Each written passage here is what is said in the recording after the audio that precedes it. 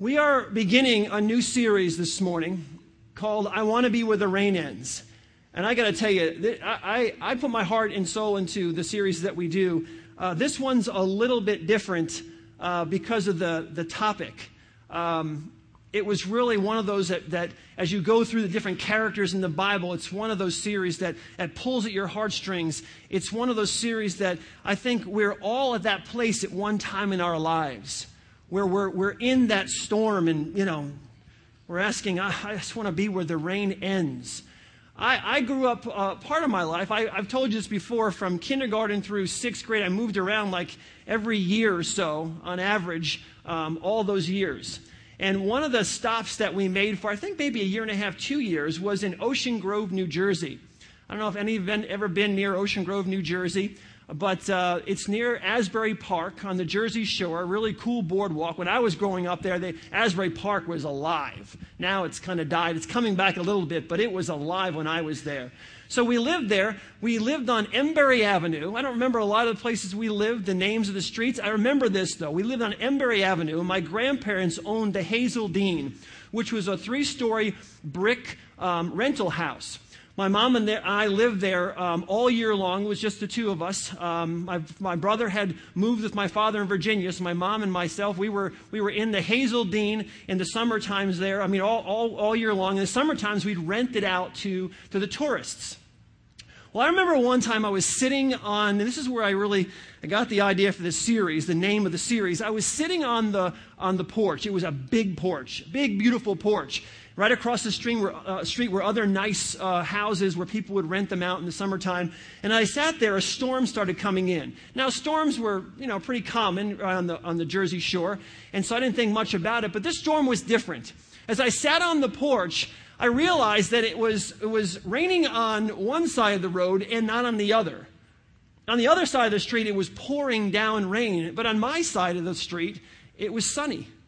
And for the first, I was very young, and I had never seen that before. And I thought to myself, how could it be raining on one side of the road and sunny on the other side of the road? And I thought to myself, I'm glad I'm on this side where the rain ends. I'm glad I'm sitting on this side of the road where the rain ends.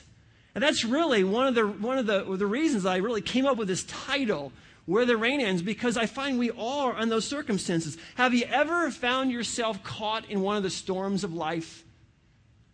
You have that idea. You're caught in a storm of life, and you're standing in the rain, and you're looking off into the distance, and you're remembering those sunny skies.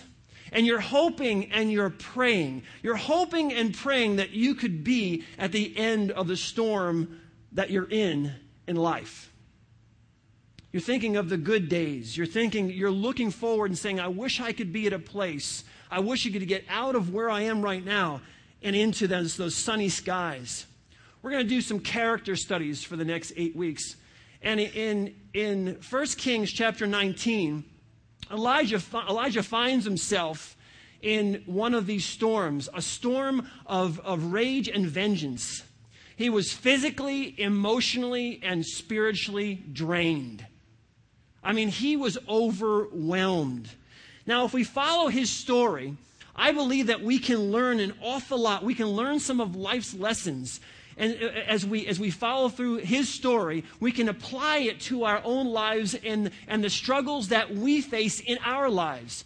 The strains that we go through in our lives, those rainy, those stormy times in our own lives. And so that's what I want to do. I want to look at 1 Kings chapter 19 and walk through that. The contrast between 1 Kings chapter 18, and if you would, I would like you to read, not this morning while I'm preaching, but 1 Kings chapter 1 all the way through chapter 19 so you get a real good feel for it, okay? So that's your homework for this week. Read 1 Kings chapters 1 through 19. It's a great read. But the contrast between 1 Kings 18 and 1 Kings 19 is startling. It's startling. They're as different as night and day where Elijah was in his life. In chapter 18, Elijah was bold. He was confident. He was standing up against all the odds in his conflict with the prophets of Baal. He was amazing. he was battling with these prophets, these false prophets, and his courage and his boldness was just easy to see. He was able to, in his conflict with these prophets, he was all able to call down rain and call down fire from heaven, and he saw the power of God, the supernatural power of God unleashed in his own life. And so in chapter 18, you have this. It says in 1 Kings 18, 36 through 39, it says, "At the time of sacrifice, the prophet Elijah stepped forward and prayed, 'O Lord, God of Abraham and Isaac and Israel, let it be known today that you are God in Israel, and I am your servant, and have done all these things as you command. Answer me, O Lord, answer me, so these people will know that you, O Lord, are God, and that you have turned your hearts back. They can turn their hearts back again.' Then the fire of the Lord fell and burned up the sacrifice, the wood, the stones, the soil, and also licked up the water in the trench. When all the people saw this, they fell prostrate on the ground and cried, 'The Lord, He is God. The Lord, He is God.'" But then in chapter 19, something happens. There's this change in Elijah. And we find him fearful. He was running scared. He was overwhelmed. He was exhausted. He was discouraged. And he just wanted to die. He felt like he wanted to die. It was just transformation. He didn't want to die. In chapter 19, we also find the cause of his change. The cause of his change. King Ahab tells his vicious wife Jezebel all that Elijah had done. And so Jezebel, she gets angry and she threatens the prophet.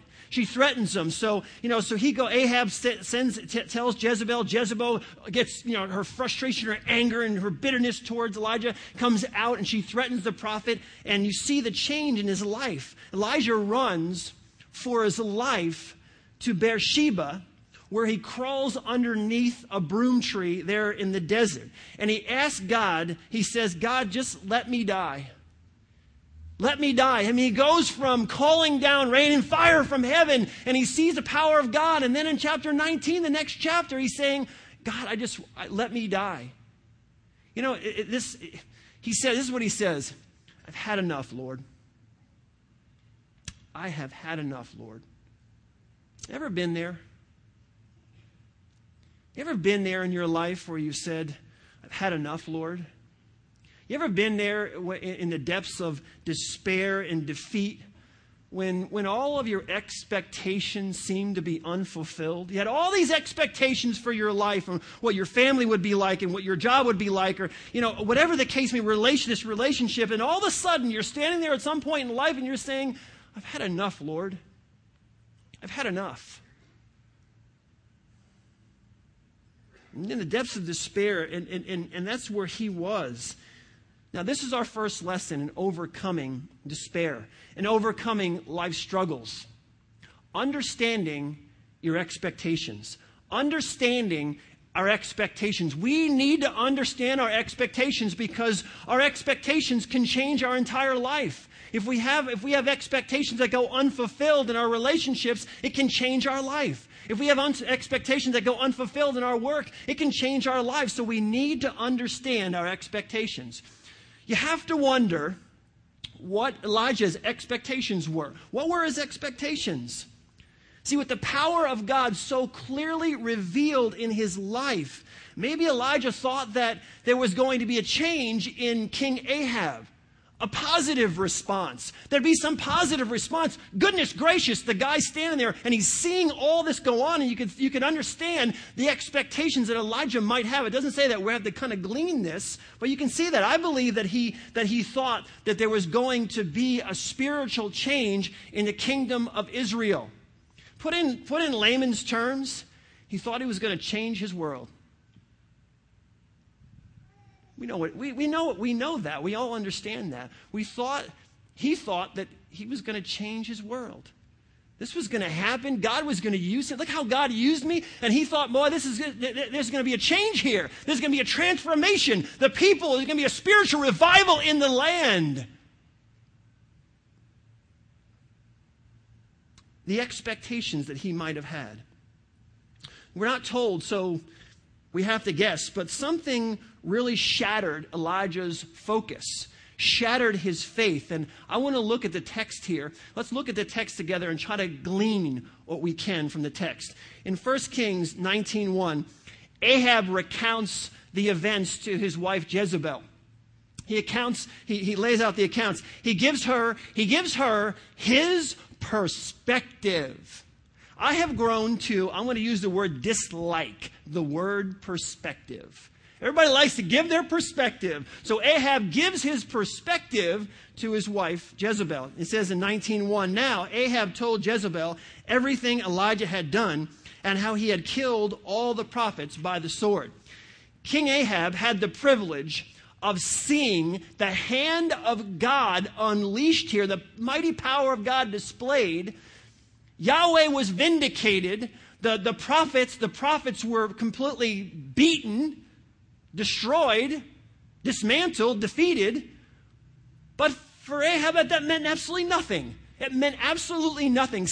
I love when people say, well, if there's a God, then if God came down and did this, if God came and said that, if God did this, if God did, you know what, if there was a giant voice in the heavens that said, I exist, I am here. This will be your last time I do this for the next 100 years, but I want to let everyone know. They would have scientific experiment and say, well, that must have been a blah, blah, blah. Someone did this or whatever else. And even though you heard it, you'd be talked out of it in a certain period of time. If you were hard-hearted, no matter what you heard, you'd ignore it as some kind of phenomenon, whatever else, and blah, blah, blah, blah. And that's what Ahab, he experiences this, and it means nothing to him.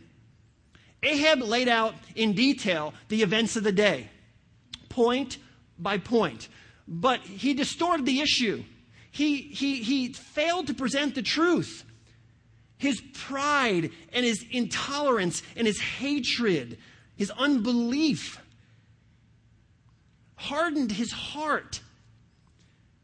And it results in his lies result in inflicting pain and trouble on Elijah, on himself, and on his nation. He had a hard heart. He didn't want to believe what was right in front of him. He didn't want to believe what he is actually seeing there. He talks about this. He says, he talks to his wife. He says, look, all that Elijah has done. He puts all these, he killed all of the prophets of Baal. He killed them all. Notice what he puts his emphasis on. Notice what he focuses on here. All that Elijah had done. That's what he focuses on. He tells her all that Elijah had done. He failed to see God in what happened. He failed to see God in what happened here and focuses on Elijah, God's instrument. It was God who did it all. Calling down. He didn't actually light the fire. He stood there, called down fire. But he was not he shouldn't be the focal point. But what does Ahab do? He focuses on the instrument. So what's amazing in our media today? It's so much like our media today where they basically tell half-truths and they completely misrepresent the truth. It's hard to actually watch things on TV because they misrepresent the truth of what actually happened. What you end up getting in our culture today as news is commentary, perspective, opinion. When you watch the news, especially if you're younger and older too, this is good for all of us. When you watch the news, you have to ask yourself this question: how are they trying to manipulate me? Because you're not getting just straight information, you're getting manipulated. He takes his perspective. Ahab uses his perspective here when he's sharing this story. His hurt pride, his pride is hurt. His hurt pride and his resentment against Elijah blinded him to the work of God and to the truth of the event. It blinded him. He saw it again the way he wanted to see it. He had his own perspective and he was blind. He was blind to it. Now, I wonder what would have happened. I thought about this week. I wonder what would have happened if Ahab would have basically been honest and told what happened on Mount Carmel to Jezebel. If he would have just told the truth of what was happening there. If he honestly saw it was like, honey, I'm sure she's nasty. I'm not sure he would call her honey or sweetheart. Your nastiness, let me explain. Are you in a good mood right now? Because I have something to tell you. You know what I mean? Honey, let's sit down and talk about this. If he would have said to her, Jezebel, I got to tell you this. I saw the power of God unleashed today. I did. I saw it. I saw the power of God. I saw fire from heaven come down and consume everything. His whole sacrifice was consumed. I saw Yahweh today. I saw the power of the one true God, and He proved it. He proved it. What our prophets couldn't do. They did all this crazy stuff to themselves and everything else, and they cried out, and nothing happened. But the God of Israel is the one true God. He showed Himself today. And Jezebel, we need to follow Him. We need to follow Him. What if He would have told that story? Instead, He ignores the facts, and He's crafted His own account of what happened in this whole situation. He crafts His own account of what happened, what Elijah had done. King Ahab's response took glory away from God. It stole the glory from God and fanned the flames of jealousy and hatred. When we share our own perspective of things, when we don't tell the whole truth, we fan the flames sometimes of negative attitudes, negative responses. His attitude, his perspective, his lies fan the flame of jealousy and hatred. You know, some of us may find ourselves in the rain this morning. We may find ourselves in the rain this morning because we have the wrong perspective. Your perspective is wrong. Your perspective is wrong in your relationships, in your marriage. Your perspective is wrong. Your perspective of what your parents think, your attitude about what your parents think and what your parents say, your perspective on the situation is wrong, and you find yourself in a difficult situation. Your perspective at work is wrong. Your view, your thoughts, whatever, I call it stinking thinking. It's stinking thinking, okay? Easy to remember. We get ourselves into trouble with our stinking thinking. We live in our own little bubble world, and, this is, it's me. It's like a 2-year-old. A 2-year-old pokes you in the eye. He's like, you're crying. I don't know why you're crying. Doesn't hurt me. And I think we get in that 2-year-old mentality, that selfish mentality where, I'm right and the world revolves around me, and we get our perspectives and we go around the world kind of laying out our perspective for everyone else, and it's stinking thinking. Now, you're not always wrong, but a lot of times you are wrong. I've been in disagreements with my wife before. We don't argue, we just disagree a little bit. And so we were disagreeing a little bit. And I've said to myself before, I said in my mind, I know I'm right. And if God said to me, do you think you're right? I would say to God, Jesus were standing right in front of me. I promise you, I'd say, yes, I'm right, Lord. And if He said, would you bet your life on it? I would have said, without question, absolutely, I'll bet my life on it. I'd be dead about 5 times, okay, at least.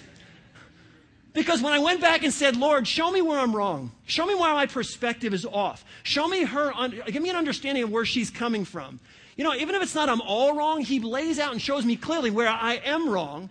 And all of a sudden I'm thinking, man, I would have been dead.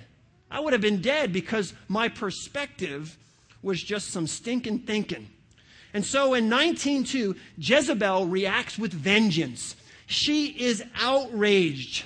She's outraged. She reacts this way with vengeance. She's going to come after him. She attacked the instrument of God because of Ahab's perspective. She goes after him because he was lying, because Ahab was lying. The Bible says she sent a messenger to tell him, I'm going to get you. I am going to kill you. Now, you have to stop for a moment and think about this. The Bible is great because you read through it and you go, yeah, she sent a messenger. But then you have to stop and ask yourself, this is Jezebel. If Jezebel wanted to kill, if she knew where he was, if she knew where Elijah was, why didn't she just send some troops, some soldiers, whatever else, some assassins down there and kill him? Why would she send a message? It's like, hey, guess what? I'm going to come get you now. And give him a chance to run. Why give him a chance to run at all? This is another quick lesson I think we can learn when we go through our own struggles in life. And that lesson is that I think it shows the sovereignty of God. It shows the sovereignty of God. That God, our God, uses the wrath of man to glorify Himself. He uses man's wrath to glorify himself. And in the midst of life storms, what I learned from this, in the midst of life storms, our God is in control. He doesn't always put you in those storms. He can cause them, but even in the midst of the storms that other people cause in our lives, that we cause in our own lives, our God is still in control. And what people mean as evil to harm you, God can flip it around and use it for your good, because our God is in control. Regardless of why you are where you are right now, God is in control. And if someone's doing something to you, if you trust in God, He can flip that around and use it to your advantage, to your good. Jezebel's actions here were completely within character. I mean, she's the kind of person, if she pulls something like this off, you'd think, well, yep, that's Jezebel. If you were back in that time, yep, that sounds just like her. That was within her character. But this is not what we expect from Elijah. This is not what we expect. 1 Kings chapter 19 and verse 3 says that he was afraid and he ran for his life. Just called down fire. Now he's afraid of Jezebel and he's running for his life. His actions were totally out of character. Totally out of character here. If Elijah could react this way, think about this. If he could react this way, it is a reminder that we should all be aware, of the volatility of our emotions. We should all be really, really aware of the volatility of our emotions, because the potential to fall, to backslide, the potential to make the bad decision is only one step away. I mean, look at his life. Look at what talking like chapter 18, chapter 19. The volatility of our emotions are powerful. And we should be reminded of that, because a mistake, making a choice, a bad decision, for all of us is just one emotion away. It's just one step away. It's a great lesson we can learn here from this text. Now, some of us this morning are in the rain, we're in the storm, because of the volatility of our own emotions. We have not yet learned, you will, as you continue to grow in Christ, but we have not yet learned to control our emotions, and so the volatility of our emotions have put us in this position. But again, we have a God who can help us overcome that. As I said earlier, I believe that Elijah was expecting something different. His expectations were different. He expected something different. He expected something positive. He was hoping that the kingdom would experience a spiritual awakening, a spiritual revival, that there'd be change here, there'd be a turnaround. But you know what? Life is full of disappointments. Am I telling anyone something they don't know? He was expecting, after this happened in chapter 18, for all these other things to happen, and they didn't happen. And so his expectations were crushed. He was hoping that the kingdom would experience this, and it didn't happen. Life is filled with disappointments, and if we are not extremely careful, our expectations can become demands. And this is a fine line, but it's important as you're walking through your spiritual life. You're walking through your life in general. Our expectations can become our demands. My friends, it's not wrong to hope for the best. It's not wrong to hope for the best. But there's a difference between hoping in God and demanding of God. We cannot move to a position of demand. In 1 Corinthians chapter 13 and verse 7, it talks about love. It says love is it always protects, always trusts, always hopes, always perseveres. And then we see the same theme in Hebrews chapter 11 and verse 1, where it says, now faith is being sure of what we hope for and certain of what we do not see. So yes, it's okay to hope in Christ. It's okay to hope in the Lord. But there's a big difference between hoping and demanding. God holds us responsible for trusting Him. He holds us responsible for obedience and for love and for endurance and for faithfulness. But He doesn't hold us responsible for the results. He doesn't hold us responsible for the results. See, the results are in His hands. The results are in God's hands. We cannot control other people. And most of the time, we cannot control our own circumstances, our own situation, but we have a God who can. We have a God who's in control of those things. If we don't realize that, our expectations can easily create a demanding attitude, demanding that God do what we think he should do. Saying things like, God, bless my plans. God, bless my desires. We're almost demanding that God do what we want him to do. When you pray, it's more with a demanding attitude. Why? It's subtle, but our expectations move into demands. And instead of hoping and praying, instead of reaching out with love, we're demanding that God do what we think he should do. Because my goodness, if I want to change the world and feed all these kids all over the world, we want as a church do this and this and this, and so therefore God should just react immediately. And it's almost a demand because we expect to change the world. We expect to do these things. We expect to reach this. We expect this in our relationships. And so then when we start praying, we start demanding that God do what we think he should do. And when that happens, we are superseding God's sovereignty.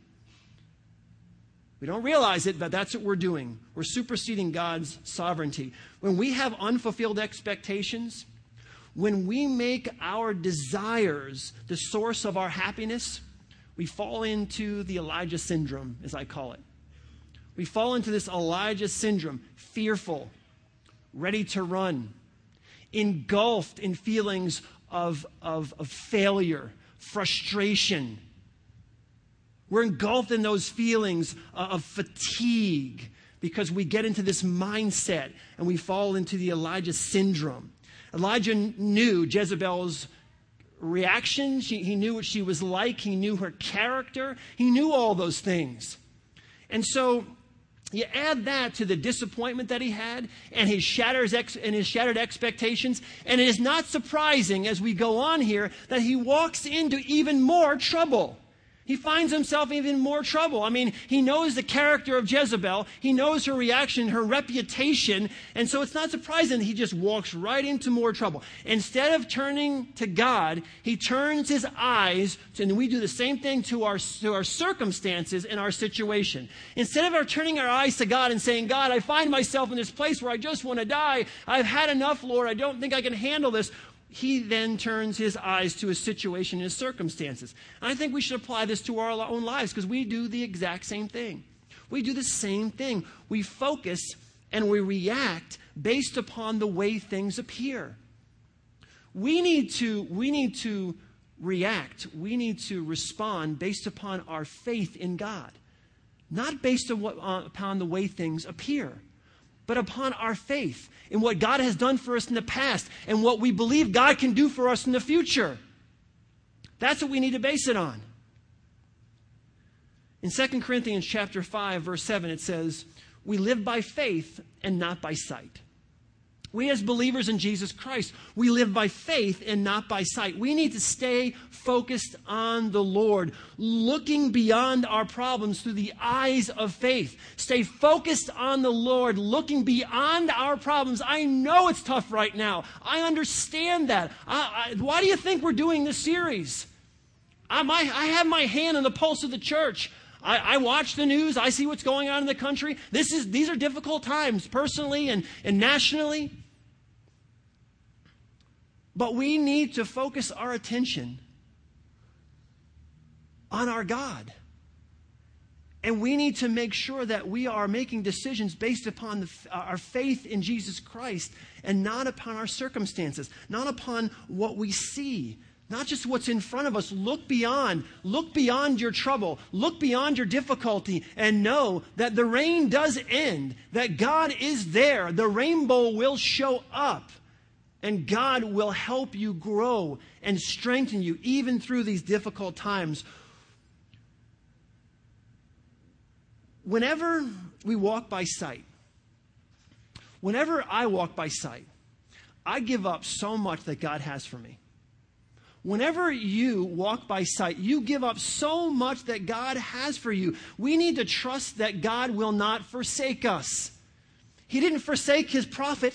He will not forsake us. He will not leave us. He will not forsake us. He loves us regardless of the circumstance we find ourselves in and who put us there. God loves us, and God wants to help us through that. It's always helpful to remember this little piece here. It's helpful to remember this, that you can't focus on the Lord Jesus Christ and your problems for too long at the same time. You can't focus on the Lord and your problems at the same time. When you focus on the Lord, your problems will be diminished. Your problems will be overcome. You cannot focus on both. Don't focus on just what's right in front of you. Focus on God. Put it in a larger perspective. Put it not just in a temporal perspective, what's happening to me right now, but in an eternal perspective of what God can do through this, and believe, have faith that God is going to do something amazing through it. We seem to trust God when things are going great. But what happens to our faith as Christians in God, in Jesus Christ, when things aren't going so great? The Apostle Paul said, rejoice in the Lord always. And again, I say it, rejoice, in Philippians 4:4. That's what he said. Then you ask the question, well, when did he say that? Or, in what situation did he find himself in when he said that? Was it like a, peachy keen time in his life? Rejoice in the Lord always. And again, I say rejoice because I'm just floating through the desert. I'm floating through Damascus. Everything's going great in my life. That's not when he said it. He said it when he was in chains in Rome. That's when he said it. He was in chains. Rejoice in the Lord always. And again, I say rejoice. He's in chains, chained to someone in Rome on house arrest. That's when he says, rejoice in the Lord always. And again, I say rejoice. At this point, Elijah is not rejoicing. He is not rejoicing in the Lord. He called down fire from heaven. He had confidence, but then something happened. He had confidence, but now, not so much. As one of my children say, not so much. He had that confidence, but it seems to be completely gone. The text tells us that Elijah fled to Beersheba, where he found some solitude there in his own mind. He sought shelter, the Bible says. He sought shelter under, not in the Lord. Find your shelter in God. God is my shelter. He didn't find his shelter in God. He found it under some scrubby plant. A bush tree is a tree that grows about 5 to 10 feet. And when it comes to shelter, not very good. Very limited shelter. Nowhere in this chapter does it tell us that Elijah cried out for God to give him direction. He doesn't go before the Lord and ask for any direction here. You see, God wasn't so worked up. It's not so bad for him to go into the desert and try to find a place to hide. The problem was that he went into the desert without God's direction. God did not direct him to go into the desert. And he was seeking shelter, not in the Almighty, but under some scrub tree, some bush, some plant. Therein lies the problem. He was not seeking God here. In the midst of your struggles, in the midst of your crisis, where do you seek shelter this morning? What is your broom tree? A bottle? A pill? An activity that you're involved in? Another physical, sexual relationship? What's your broom tree? We all have them. We can pick on him, but let's just be honest. When you go through a crisis in your life, when you face a difficulty of your life, what do you reach for? Man, I had a really tough day. I had a really difficult time. Boy, I'm overwhelmed. I really need finish the sentence. Add the word. I really need to spend time with Christ. I really need to pray. I really need to be still and know that he is God. I really need to seek his direction. Is that the answer? Or is it something else? I really need a calm me down, get me through. We need to be honest with ourselves, because when you go through the difficulties of life, if you don't focus on Christ, if he's not helping you through, you're just making things worse for yourself. God had earlier directed Elijah to go to a lonely place, to go to a quiet place in 1 Kings chapter 17, verses 5 through 7, or 2 through 5. But not here. Not here. He doesn't direct him here. Elijah was discouraged. He was emotionally spent. His actions were not the actions of faith, but of discouragement. He was distraught. He was in despair. It was desperation. He was experiencing, he thought he'd be experiencing, at this point, think about it again, he thought he'd be experiencing revival. He thought he'd be experiencing a restoration, a restoring of the people. And instead, he runs into rejection and a threat on his life. He thought he'd be rejoicing in the Lord because he would see this revival in the land, this renewal in the land. Instead, he's attacked and he's chased. And what he failed to realize, that even though he couldn't see it, his God was still at work in his life. Something else we need to keep in mind. Regardless if you and I can see it or not, our God is at work in our lives. Whether it appears to us that way or not, God is at work in our lives. One of the greatest causes of discouragement that I find in my life, and I find in other people's lives, one of the greatest causes of discouragement is a lack of apparent progress when you are really giving it your effort. You are really giving it all you have. And the frustration, the overwhelming frustration in life comes when you're giving it all you have, there's a lack of progress. Yet progress is not always obvious, especially in spiritual matters. And especially maybe not to us. But we don't live in just a flesh and blood world. We live in a spiritual world. We live in a spiritual world. Things are happening that we do not see. And you're putting that effort in, and maybe you're not getting what you thought you would get out of it. I read about a Chinese bamboo tree this week. Chinese bamboo tree. You get a seed and you put it in the ground, and you water it and you fertilize it, and you wait. First year, nothing. Second year comes around, you're watering and fertilizing. You got this little thing, nothing. Third year, water and fertilize, baby. Here we go, water and fertilizer. Nothing. Fourth year, same thing, nothing. Fifth year.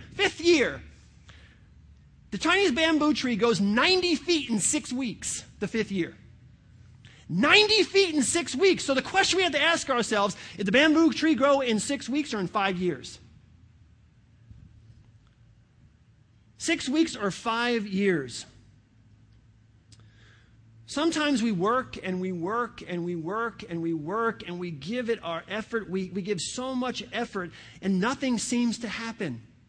But my friends, if you continue to do what is right before God, you will be blessed. God will show himself to you in a powerful way. If you continue to do things long enough, the right things long enough, you will receive a reward for your efforts. Someone once told me a few years back, God can do more in 10 minutes than you can do in 10 years.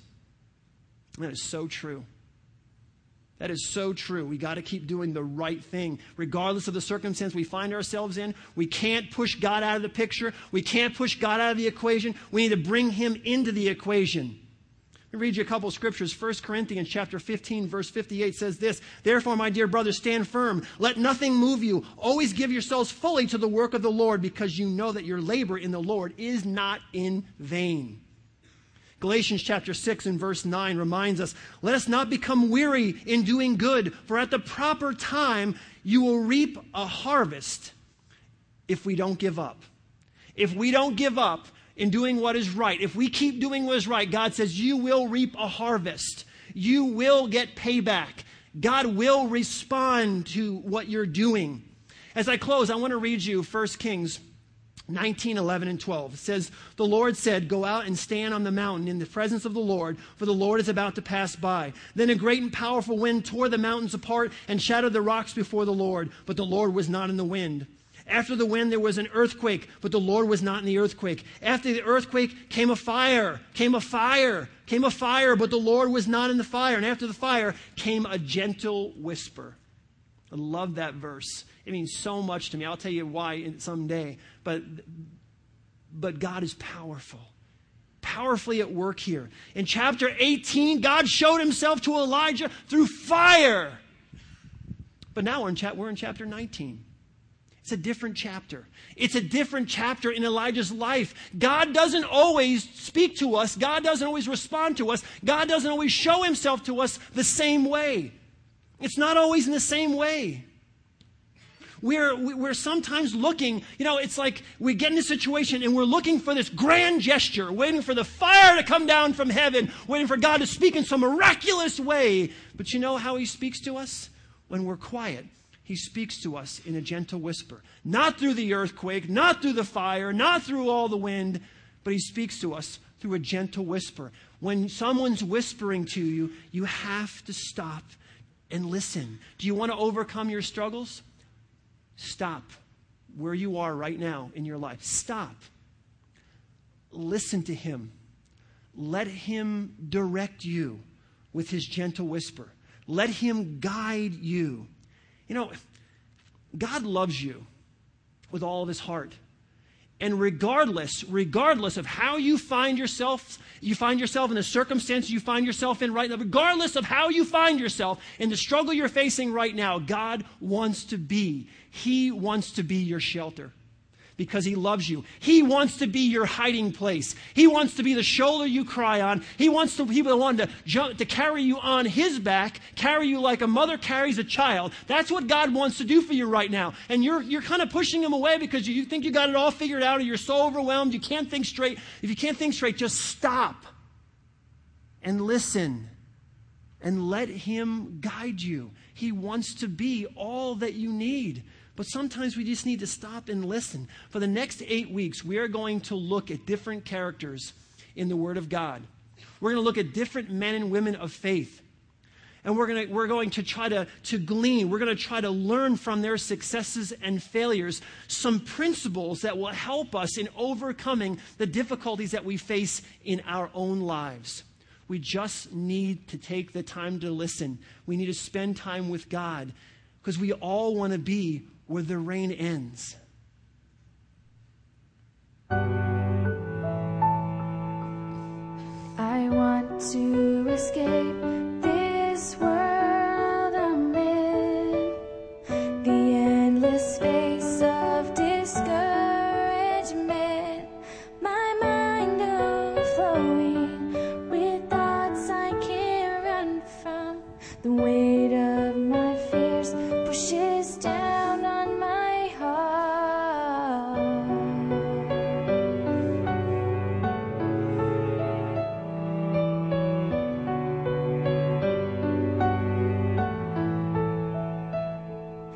I wanna be where the rain ends. I wanna see a new day, and I wanna be where the rain ends. Secure in your arms, I will stay, I will stay.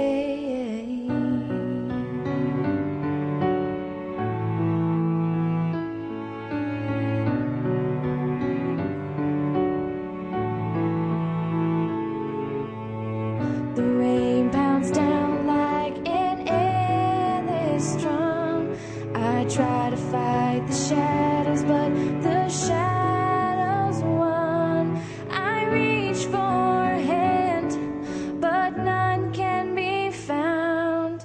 I try to find hope through the raging storm cloud.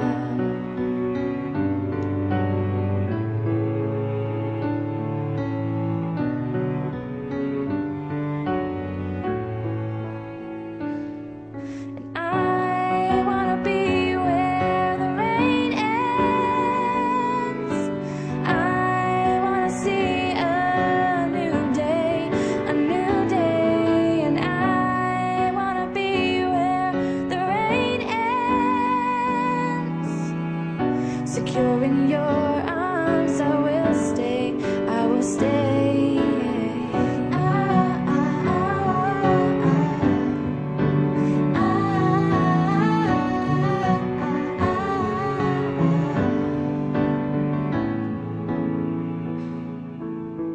Turn down the noise that clouds all my thoughts, 'cause the rest I seek seems so distant and lost. Turn down the noise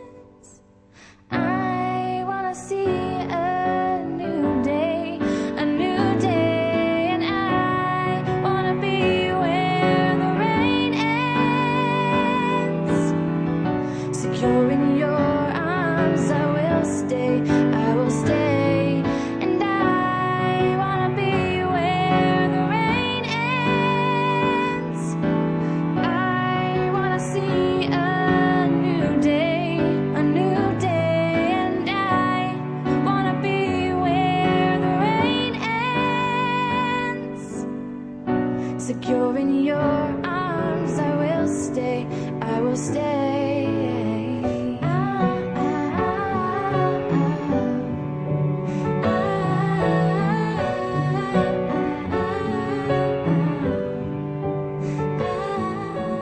I wanna be where the rain is. I wanna see a new day, and I wanna be where the rain is. Secure in your arms, I will stay, I will stay.